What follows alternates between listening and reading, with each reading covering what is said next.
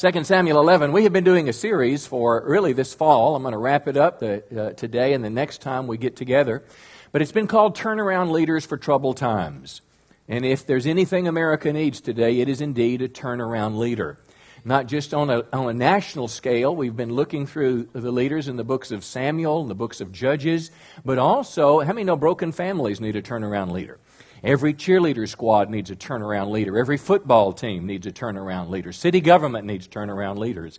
And we've been looking at men and women. We've been trying to find some attributes that you can imitate, that you can put into your life. We've looked at the good as well as the bad. And last time we talked about David. David was probably the greatest leader in Israel's history. And in the New Testament, it's recorded of him in Acts 13 that God said this about David.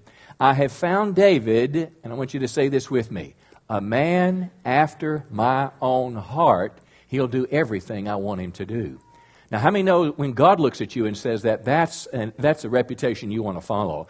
It's something that we can have God hopefully say about us, is this guy is really serious about me and about loving me. Well, David did some great things in his life, but David is also an example to us that even godly people with good hearts make mistakes.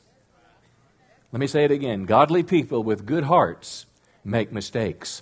And we want to look at David's mistake today. I'm going to call this the big no-no. This is part one. And we're going to talk a bit about temptation today. 2 Samuel chapter 11, verse 1. In the spring, at the time when kings go off to war, David remained in Jerusalem. Now, we're going to come back to that, but he was in the wrong place at the wrong time and got in trouble. Verse 2, and again, I'm condensing this. It's about a chapter and a half. Verse 2, one evening David walked around the roof of the palace and he saw a woman bathing. Now I suggest to you that was a decision point. And he could decide that he's either going back in the house, but apparently he didn't. He stayed. She was very beautiful, and David sent someone to find out about her. And the man came back and said, isn't this Bathsheba, the wife of Uriah the Hittite? Now Uriah was a soldier. He was one of David's good friends. And he was out on the battlefield doing what literally he was supposed to be doing, fighting, while David was at home getting in trouble. Verse 4, David sent messengers to get her, and he slept with her. In verse 5, the woman conceived and sent word to David saying, I'm pregnant. Now, how many know it's the appeal of our lust, the appeal of sin that looks real great initially, but afterwards it can yield some terrible consequences? If we had time, we'd read the whole story, but you would see that after this happens, she gets pregnant, and then David starts scheming, try to get out of it. How many know that when we get in trouble, that's the first thing we do? It's what Eve did, it's what you do, it's what I do. One of my children many years ago, we kind of thought we'd lost him for a while. It was John when he was about 4 or 5, and we went all the house, couldn't find him, went through the neighborhood, started panicking, and lo and behold, I guess it was the Lord, but I just checked in a closet, and here he is sitting in the corner with a bag full of cookies. And of course I said, are you eating those cookies that you're not supposed to? And he's got cookies in hand, he's got crumbs. Well, when we do the big no-no, we know we're going to get in trouble, and we just kind of hide it. We try to cover it up. And that's exactly what David did. David got Uriah to come back home from the battle. Hopefully he'd go home, be with his wife, and then it would be, quote, Uriah's baby. Didn't happen. Then he says, well, I know what I'll do, and he literally has his friend killed. How many know the fear of being exposed? I don't care if it's General Petraeus, it's in the national headlines now, whoever it is, it makes us cover ourselves. And lo and behold, David did a terrible thing. He murders his friend, and then he brings her to be his wife, and he thinks everything's going to be okay. But how many know whether no one else knows about our mistakes, God knows? God knows and we know. Well, in this case, God told the prophet, and as we pick up in chapter 12, the prophet accuses him. It's all out in the open, and he said, verse 9, why did you despise the word of the Lord by doing what is evil in God's eyes? For you struck down Uriah the Hittite, that was murder with the sword. You took his wife to be your own, that's adultery. In verse 13, David said to Nathan, I've sinned against the Lord. Now, how many know there's a right way and a wrong way to respond when we mess up? Now, this morning I'm going to talk about temptation and avoiding the devil's trap. But next time we talk about this, I'm going to talk about what to do when I do mess up. Because if you're like me, there are things in life, come on, where we're not the way that we want to be. And how many know there's a right way and there's a wrong way? And the right way starts with confessing and acknowledging it before God. Because how many know God's not there just to, spank us or to punish us. God wants to restore us. God wants forgiveness to be full and complete and help us get back on the pathway and live the rest of our life in a way that's going to bring glory to Him. Well, lo and behold, Nathan replied, God has forgiven you. He's taken away your sin. You're not going to die. But tragically, verse 14, the consequences is that the son born of that union would die. I mean, sin always has consequences. So this is what I want to talk about this morning. I want to help you avoid this big no-no. I guarantee if you're cared enough to come to church on a Sunday morning, there is in your heart a desire to live for God. And I want to commend you. Could have stayed home, it's kind of cool out this morning. But I want to help you kind of understand that Satan's tool of temptation. Because I can promise you this, from now to the day you die, you're going to face temptation. And you're either going to give into it, and if you give into it, Satan will use it to destroy your life. He'll use you to get you in bondage. But if you can avoid the tempter's snare, how many know life only gets better and better? And that's what I want to help you with today, how to avoid that dirty dog. Come on and keep him at arm's length rather than letting him wreak havoc in our lives. So let's talk about the big no-no. Genesis chapter 3. I want to talk about temptation as Satan's tool to bring us into bondage. And the first thing I want to talk about is about the first temptation. It happened in the Garden of Eden with Eve, you know the story, the serpent. And, you have the picture back there?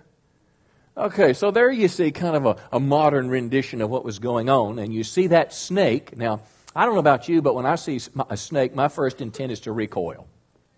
Any snake lovers here? Let me see. Any hands here, snake lovers? Have pets? Golly. Are y'all from out of state or out of country? Here in Texas and Arkansas, we have a saying, the only good snake. Okay, somebody said king snake. Well, smarty. Okay, I know that. All I know is when I see him, I want to get away from him. And all the church said... But I want you to see that snake now is not just something to recoil from, but somehow it was a picture of Satan somehow inhabiting, using this serpent. This is not a myth. It's not mythology. It's not something made up in some guy's mind a long time ago, but literally this was a little event that happened. This is the explanation of why bad things are in the world. Now, as we read through this passage, we're going to see that Satan is offering her something that sounds good. And I mean, that's what the tempter always does. He offers you something that will be pleasing to you, that you'll enjoy. But when you give into it, how many know it's shame, it's guilt, it's condemnation, and the world kind of falls apart around you. Genesis 3, verse 1, the serpent was more crafty than any other beast of the field. Now, this was before there were problems in the world. There was no pain. There were no snake bites. There were no dentists. I mean, there was no IRS. Everything was great in the world. Now, the curse of the snake would be is that he would crawl on his belly in the dust. Now, we don't know if before the fall he could have walked around or he could have still been crawling a bit. I mean, he could have had snake feet or he could have had snake roller blades or whatever. But somehow he is talking to Eve and having a conversation. And he said to the woman, and notice the first thing is to question God, to question God's authority, to question right and wrong. Now, I'm going to suggest as you look into this, see how it applies to your life because temptation works the same today. First thing, did God really say that? Is it really wrong to smoke pot? I mean, after all, half of the Arkansans that voted to legalize it for at least for medical use. So, is it really wrong? Is it really wrong to have sex before marriage? Is it really wrong to steal when nobody will know? After all, your boss, wherever, they have more money than you do. After all, it's a drug dealer. Nobody will know. Is it really wrong? Did God say that you shall not eat of any tree in the garden? And the woman said to the serpent, well, we may eat of the fruit of the trees in the garden, but God said you shall not eat of the fruit of the tree in the midst of the garden, neither shall you touch it, lest you die. Now, this first conversation, Satan is probing to see if she knows the truth. He's probing to see if she knows the Word of God. Satan's not a mind reader. And literally in this dialogue, he asked her, did God really say this? And she knew. See, Satan kind of said, did God say you can't eat of any of these trees? Oh, no. God didn't say sex was wrong. God said in your marriage, it's a blessed thing. But outside of marriage, it causes problems and pain down the road. See, God said, so she knew what was right and she knew what was wrong. Verse 4, but the serpent said to the woman, oh, you're not going to die. Imagine calling God a liar. Imagine God telling God is not trustworthy. You can't believe God. This is not true. The consequences, they're not going to be as bad. You'll not surely die. Really, that was a half-truth. Now, death is twofold. Death is physical death, and she didn't physically die at the moment. Let me understand that. But death is also a spiritual separation from God. And that's what happened. She was spiritually separated from God, had no clue what it meant. All she knows is Satan is whispering in her ear, just like the person with the joints coming around the room, come on, and if the pills are coming out of the bag, come on, one won't hurt. It'll make you fun. We'll have a good time. Everybody is doing it. Then verse 5, Satan questions further. God knows that when you eat it, your eyes will be open. You'll be like God, knowing good and evil. So now she's questioning His character. She's questioning the fact, because God is, she's, according to the serpent, is withholding something good from you. I mean, after all, who wants to be a Christian? All that is all those rules and you don't have any fun in life. And I mean, God doesn't want you to have a good time. God doesn't want you to enjoy life. All God wants you to do, listen, God wants to withhold that, whatever it is, that new iPhone, because if you had to steal the money, that's the only way you can get it, if you stole or if you lied on some form you fill out. And after all, I mean, the iPhone, I need an iPhone. And all it is a little form, it's the box that I check. I mean, and if I check this box or that box, and I know I'll get it because my friends have got it, so we're going to do it. I mean, no, that's the way it works all the time, all around us. Now, what should she have done? What should she, if we could fast forward this deal? I had a friend come to me this morning, one of our services, tears in his eyes, and last night he told me at Thanksgiving he's going to see his mom and his stepdad, and he wanted to have the courage to be able to witness to his stepdad. And we prayed and how to look for the right opportunity and the right moment. He came to me this morning with a tear in his eye and said, my stepdaddy died last night. And I don't know if he's in heaven. I don't know. Why does that happen? Right here. This dialogue with Eve opened destruction in the human race. This is where it all came from. What she should have done, and here's advice, 2 Corinthians 10, verse 4, New Testament. Now listen to this. It tells us where most spiritual warfare is. The weapons of our warfare have divine power to destroy strongholds. A stronghold is like a fortress in your mind. It's a belief system, a value system. It's almost like I can't help myself. I can't control my actions or behavior. It's a stronghold. These weapons have power to destroy strongholds. We destroy, and listen, arguments, every lofty opinion raised against the knowledge of God, and we take every what? Thought captive and make it obedient to Christ. So arguments, opinions, and thoughts, where are these found? In the mind. And I will suggest to you that in the dialogue of your mind when you're being tempted could well have a spiritual element in it. So, well, I don't see anybody. Well, you've never seen God who created this wonderful world. Come on.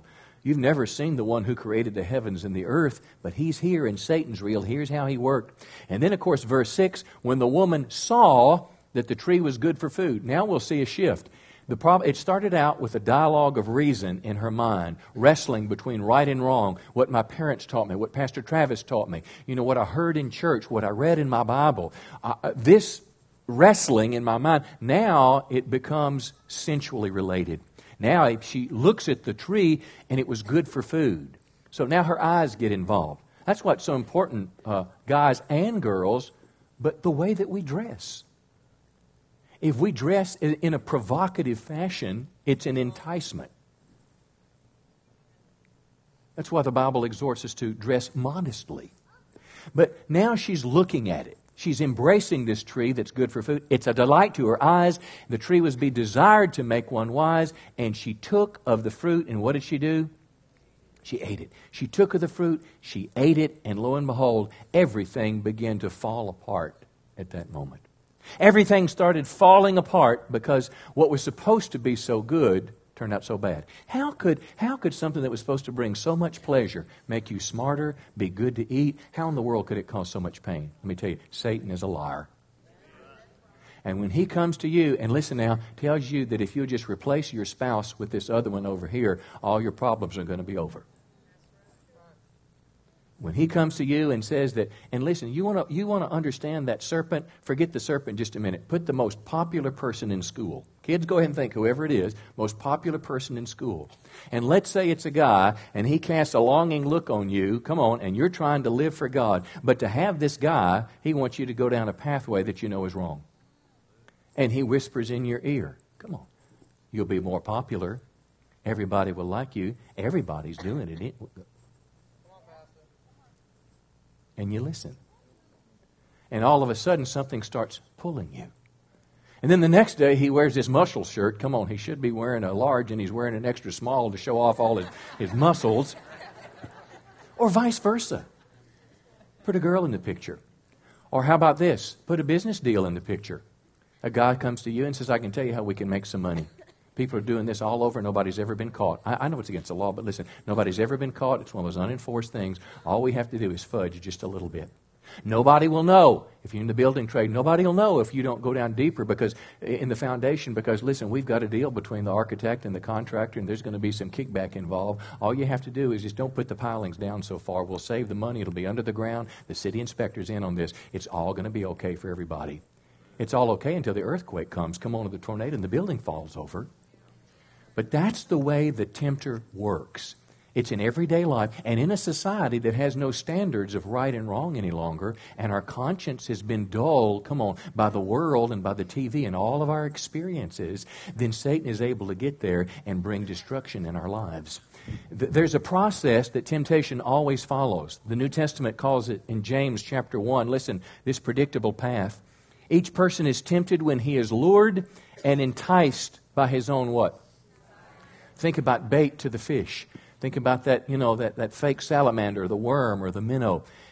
Enticed by his desire. And desire is the heart. And this is why the greatest script, Jesus said the greatest scripture in all the Bible is to love the Lord with. So what does that mean? Let all your desire be to love God. So the tug of war is right here in our hearts, but there's desire within all of us to pull us down a path that's going to be destructive. And desire, when it is conceived, gives birth to sin.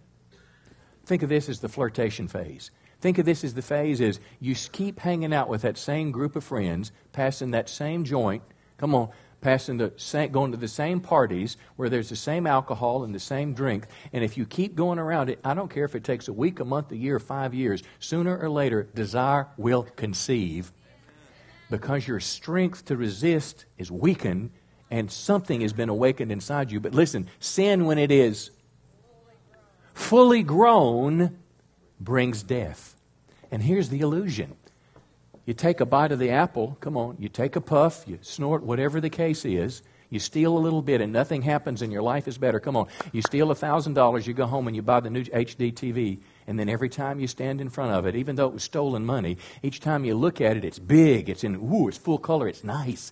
So therefore it must be okay, therefore I'll steal some more. And that's the way it works. But sooner or later, the mousetrap closes and Satan wins. And he doesn't care if he takes a lifetime to do it. Can I tell you, friends, let's be smarter and open our eyes, because what he's offering us is never as good, come on, as the offer. It was supposed to make Eve wise. It was supposed to make her feel good. It was supposed to be nourishing. But then in the end, it brought death. And that's the same way Satan works. Come on, tell your neighbor, he's a liar anyway. Don't listen to him. All right, Job chapter 31. Let me talk to you about how to avoid, in the next 20 minutes, how to avoid Satan's trap of temptation. How to avoid it. Because my hope to you, now listen, next time we talk, Lord willing, we'll talk about what to do when you make the mistake. But right now, let's find a way how to avoid it. How can I avoid the mousetrap? How can I avoid the David big no-no? Let me give you 5 things, and they're worth writing down. The first one is set boundaries for yourself in advance. Everybody say boundaries. I mean, no, it's harder when you're in the middle of a situation to get out of it. When you're at the party, it's harder to make the decision if you're going to stay. Come on. If you made that decision in advance, it's easier to leave. Be careful where you go. Here's the first one. Be careful where you go, because how many know David, when our story started today, David, when he should have been at war, where was he? He was in Jerusalem. He stayed home. So when you make, if you will decide in advance that there are just some places that you're not going to go, you will avoid some of the greatest temptations in your life. I came out of a worldly life when I was in my teens, and to this day, I do not want to go to a place. If there's worldly people, worldly music, come on. If there's drugs, if there's partying, I don't want to go there. Now look, I don't listen. People want to drink. God bless you. That's your business. But if that whole environment is there, and we all know what the end of the night is supposed to end up for everybody, I don't want to go there. That's not the place I want to go to have fun, because I want to have a greater desire for God. I want to live pleasing to God. I don't want to wake up the next morning and wondering if I've got, AIDS. I don't want to wake up the next morning wondering if I'm going to have an abortion. Do I need the morning after pill? I don't want to wake up that way. So the best way I know is to set a boundary in advance. There's some places I'm not going to go. Listen, if you get in trouble in somebody's house every time you go, if you're going somewhere and the police, sooner or later are going to bust that place, what in the world are you going there for? You just need to decide who you're going to be. You're either going to love Jesus or you're going to love the world, but decide in advance and set the boundary, number one, where you're going to go. But here's another one. You need to be careful what you see and what you hear. What do you feed your eyes with? Now, Job 31:1, Job said, I have made a covenant with my eyes not to look lustfully on a woman. Why is that? It's because it makes an imprint. What you see and what you hear makes an imprint. This is why pornography is so dangerous. All right, guys, don't raise your hand or say anything here. Have a good solemn look on your face. But when you walk through the mall and you see Victoria's Secret, how many times do you look? Oh, I only looked one time for 5 minutes walking down the whole mall. It's making an imprint that your wife can never compete with. You're making an imprint. Pornography, statistics are as high as 40. I've read some as high as 48% of Christians that regularly allow it to be a part of their life. You say, well, I don't go to the mall. I don't have that problem. What do you do when you get the mail and Victoria's Secret comes in your mailbox? Say, how did you know? You were looking in my mailbox? No, I looked in mine one day. And all I did was I was going through the bills and I thought, my God, and moved it quick because I don't want the come on. You set up some boundaries in advance of some things you're not going to do, some places you're not going to go. Here's the third one. You need to set a boundary about the people that you're going to be with. Now listen to me. I remember the first time when I was a teenager and the party world was introduced in my life. I remember it. I was with my best friend. I was raised in church. I knew what was right. I knew what was wrong. My grandfather died an alcoholic, drinking a case of beer, smoking a pack of cigarettes a day. I remember the night he drove the truck into the house because he couldn't put his foot up on the brake. I knew all those things, but my friend was there, and I'd not made a decision in advance. You may be with some friends, and if your friends are going down the path that you don't want to end up on, you may need some new friends. The Bible says bad company corrupts good character. So while we're in church, why don't you make your decision in church where you're going to go and who you're going to be with and what you're going to do? Why don't right now, as the Holy Spirit is speaking to you about television shows, about movies, about people, you say, these things are just coming to my mind. It feels like you're talking to me. That's the Holy Spirit talking to you. That's the voice within the voice. Why don't you just make a decision right now? I'm setting some new boundaries in my life. There's some things, I'm going to be a different person.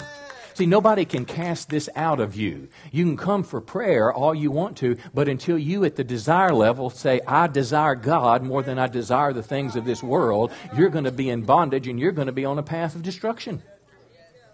Ooh, some of you are quiet out there. Let me give you another one. That's the first one. If you want to avoid temptation, you need some good boundaries in your life. Genesis 39, here's another one. If you're in a situation you shouldn't be in, get out quick. Sometimes you just end up there, not on purpose, it just happens. Joseph, you know the story, and Potiphar's wife, Genesis 39, one day, now Joseph is kind of like he's working for the vice president, and he's the administrator of the house. He goes into the house to attend to his duties, and none of the household servants were there. He's all alone. Think about now, where do you go all alone, and there's somebody that you should, other than your spouse there. Potiphar's wife caught him by the jacket and said, "Come to bed with me." But he left his jacket in her hand and ran out of the house. Can I tell you, if you're in a situation where you shouldn't be in, get out as quick as you can. I have a boundary. One of my boundaries is I'm not going to go anywhere with a woman other than my wife. Now, you might see me with Grandma somewhere, but other than Grandma, you're not going to see me anywhere. If I go to a restaurant by myself and you're there as a church member and you're a woman and you say, "Oh, Pastor, come on, hey, hello, come eat with me," I may not. Probably I won't. And it's not because I'm judging you, but it's because there needs to be some boundaries, in our world in advance. And let me suggest this to you. Do you trust yourself? Do you trust yourself at these deep levels to do the right thing? I'll tell you, I don't. So if I can just set some boundaries, and then when I get in the situation, what do you mean, Pastor? I mean when you're in the car with a bunch of friends and somebody lights up a joint, you get out the first place you can. You just get out. Get out, get out, get out, get out, get out. You say, "Well, how do I get home?" If you call your parents and your parents won't come get you, you call me, I'll send Robert Trumbull. Robert Trumbull will come get you. I've told all my kids, I don't care where you are, if you find yourself in a situation, and if you're on a date and your boyfriend is trying to accost you or your girlfriend is trying to come on to you, get out of the car, call somebody and say, "Come get me."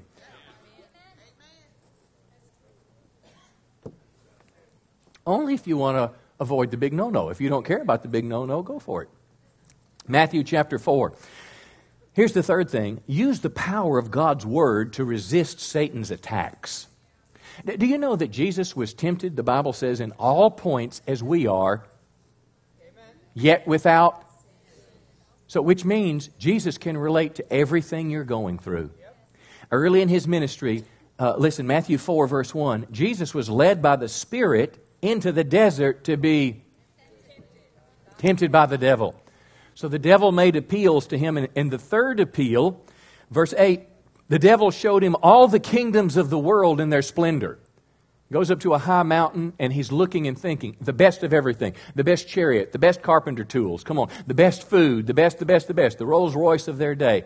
Everything, power, esteem, glory. And then the scripture says this, "All this I'll give you," Satan said, "if you'll bow down and worship me." Now stop a moment. When Satan was having the dialogue with Eve, what did Eve do? Talk back. It was a conversation. It was a tempter's conversation to try to talk you into sin. But what Jesus did, as soon as the devil said, "Bow down and worship me," Jesus said, "Away from me, Satan. For it is written, worship the Lord your God and serve Him only." And then the devil left. So what's the story here? The Word of God has power. Use it quickly.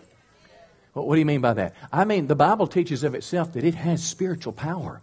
Paul the Apostle underscored this in Ephesians 6 on spiritual warfare when he talked about the weapons, spiritual weapons. One of them was the sword of the Spirit, which is the Word of God. You have the shield of faith and you've got the Word of God. So literally, by quoting the Word of God, you can do spiritual battle against evil. And that, I want to tell you, my friend, is how reasoning in our mind should be addressed, is a scripture that speaks to it. "Well, you don't understand because I can't pay my bills. It's not, I don't just have to have nice things, but I can't even pay my bills and make a car payment and I handle the cash at work. And they make so much money, and they don't have any checks and balances." Nobody's ever going to know. After all, isn't the wealth of the wicked laid up for the just? But not for you to steal it. Maybe when you're thinking about this day after day, you need to type out Matthew 6:33 and put it on your wall in front of you. "Seek ye first the kingdom of God and His righteousness, and God will take care of you." And maybe that's the written Word of God. Like Jesus said, "It is written, get behind me." Maybe you quote something like that. To offset what's going on in your mind. There's power in the Word of God. Give the Lord a good hand this morning. Let me wrap up here. Number 4, it's to be accountable. Everybody say, be accountable. Proverbs 28:13. Now, normally we use this scripture after people fall into the struggle of sin. Imagine if we applied this before the big no-no.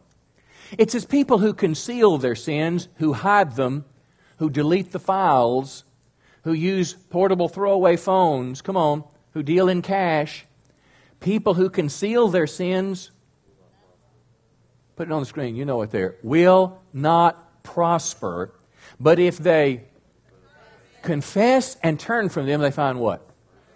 Is it just possible that the confession is not just to God, but to men as well? Didn't James say, confess your faults one to another and be healed? Now, I'm not saying come up to the mic and say, I want everybody to know I'm a meth dealer. And no, I'm not talking about that, because you'll be escorted out by the sheriff right after, by the deputy.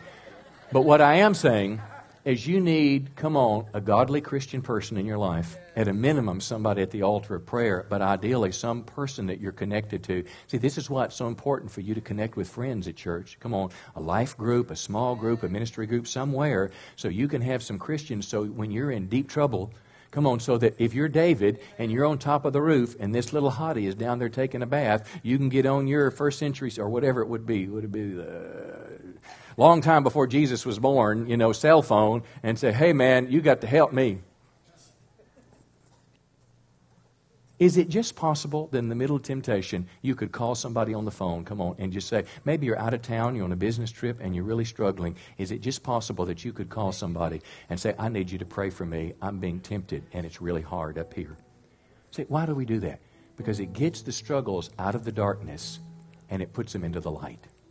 And light kills sin as it begins to grow. And I want to encourage you, if you want to get victory over this thing, add accountability to your life. And here's the last one. Walk close to God every day. Walk close to God every day. Here's why. The closer I get to God, the less appeal sin's going to have to me.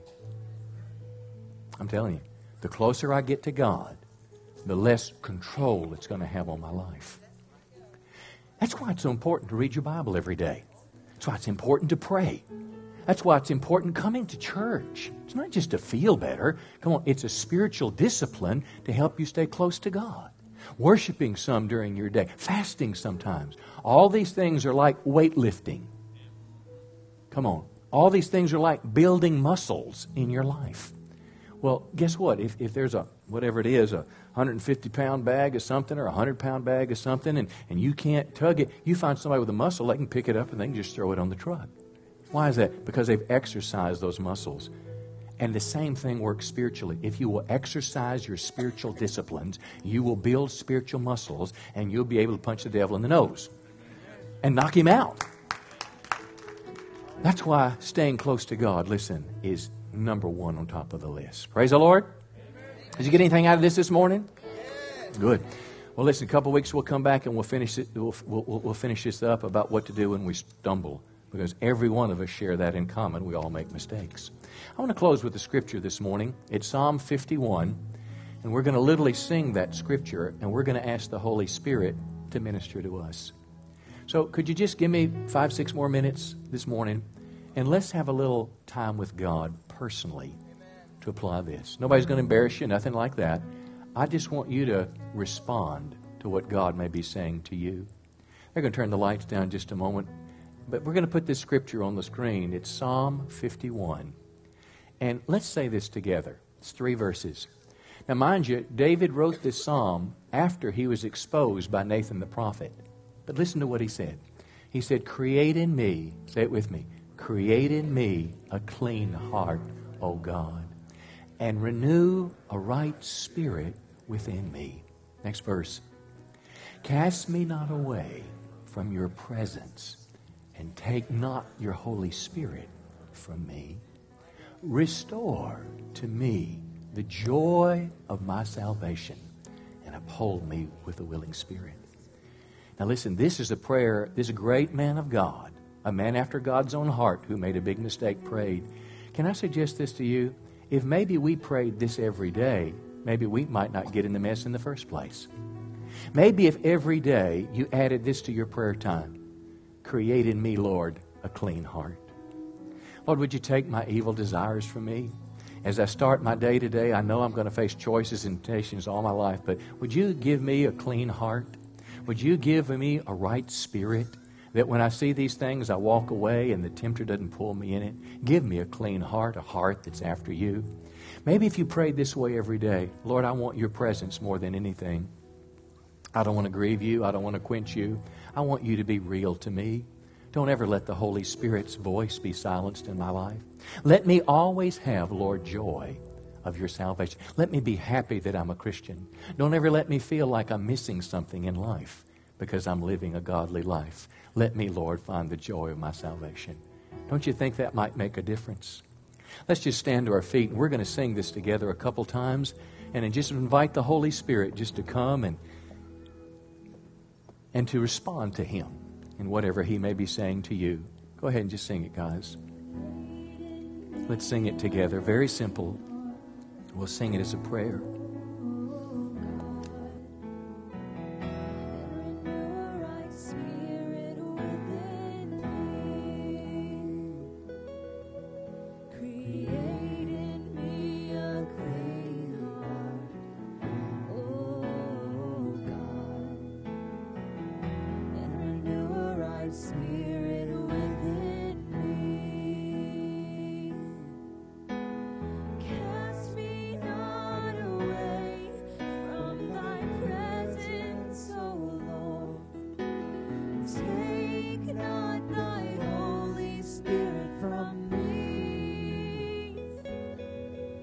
Restore to me the joy of thy salvation, and renew a right spirit within me. Sing it one last time as a prayer.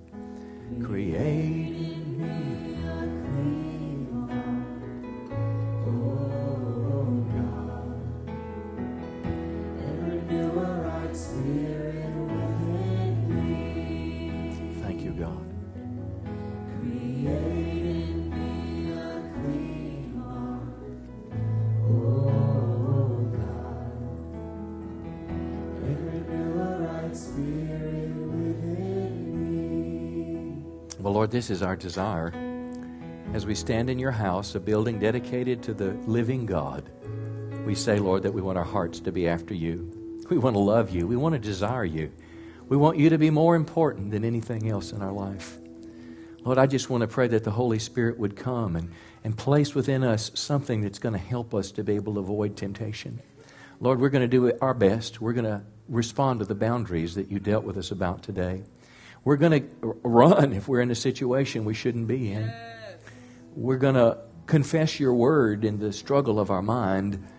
We're going to be accountable to someone. We're going to invite someone else's light into our darkness. And Lord, we're going to do our best to walk closer to you in the days ahead. But we just pray that you would so fill us with your Holy Spirit. Come on, lift your hands to heaven. Say, God, would you just fill me with your Holy Spirit today? Would you just create in me a greater awareness, a greater desire for you, so that I will not carry the blemish of a David-type struggle that follows me. But Lord, I will live the rest of my days in holiness and purity before you. And we pray this prayer today in Jesus' name. Everybody say it? Amen. Praise the Lord. It was good this morning, wasn't it? Yes. Praise the Lord. God's a good God. We want to close this way. If you'll give me just a moment for prayer, we'll sing a song one time and we'll be dismissed and go about our day. But I know there's a lot of you that are here today that something in this sermon really tweaked something in you. And the perfect way to close the message today is by praying for someone. And let me tell you this, everyone in this room needs prayer. Starting with me. Particularly if there's some stronghold in your life. If there's something that's kind of made out of bricks and mortar where Satan has defined you. Maybe he's defined several generations of your family and you want it broken off of your life. Maybe it's not you. Maybe it's your children. Maybe it's your spouse. It's somebody that's got a stronghold in their life. Can I tell you, God has the power to break strongholds. There's nothing in your life. I don't care what it is. I don't care if it's some inordinate desire towards children. I don't care if it's a bent towards violence. I don't care if you have lied all your life. Can I tell you, God has the power to change and break those things. And maybe the place of prayer could be your time. Maybe you're here today, and today you need to get right with God. Can I tell you, no prayer more important than this one. God, I want to give you my life. I've made a mess out of it. I want to ask you to forgive me my sins and put me on the right track. Maybe your day today is the day to make a commitment to follow Christ. I want to tell you, friends, the most powerful prayer I ever prayed in my whole life was on August 15th, 1976, when I asked Jesus to forgive me and I committed my life to Him as my Lord and Savior. Maybe this is your defining moment to get your life right with God. So whatever it is today that you want to make a connection with God, our prayer team is going to come. We're going to sing this one last time. And as our prayer team comes, you need to connect to God. Just slip out of the chair right behind them. You need prayer today. You want to make a commitment to the Lord. You want prayer for anything. You come as our prayer team comes. Let's just begin to sing it, guys. Create in me a clean heart. Come, let us pray for you today. God is here, God cares, and God is bigger. And God is able to do with you what you can never do with yourself. Come, let us pray for you this morning. I love you very much. There is power.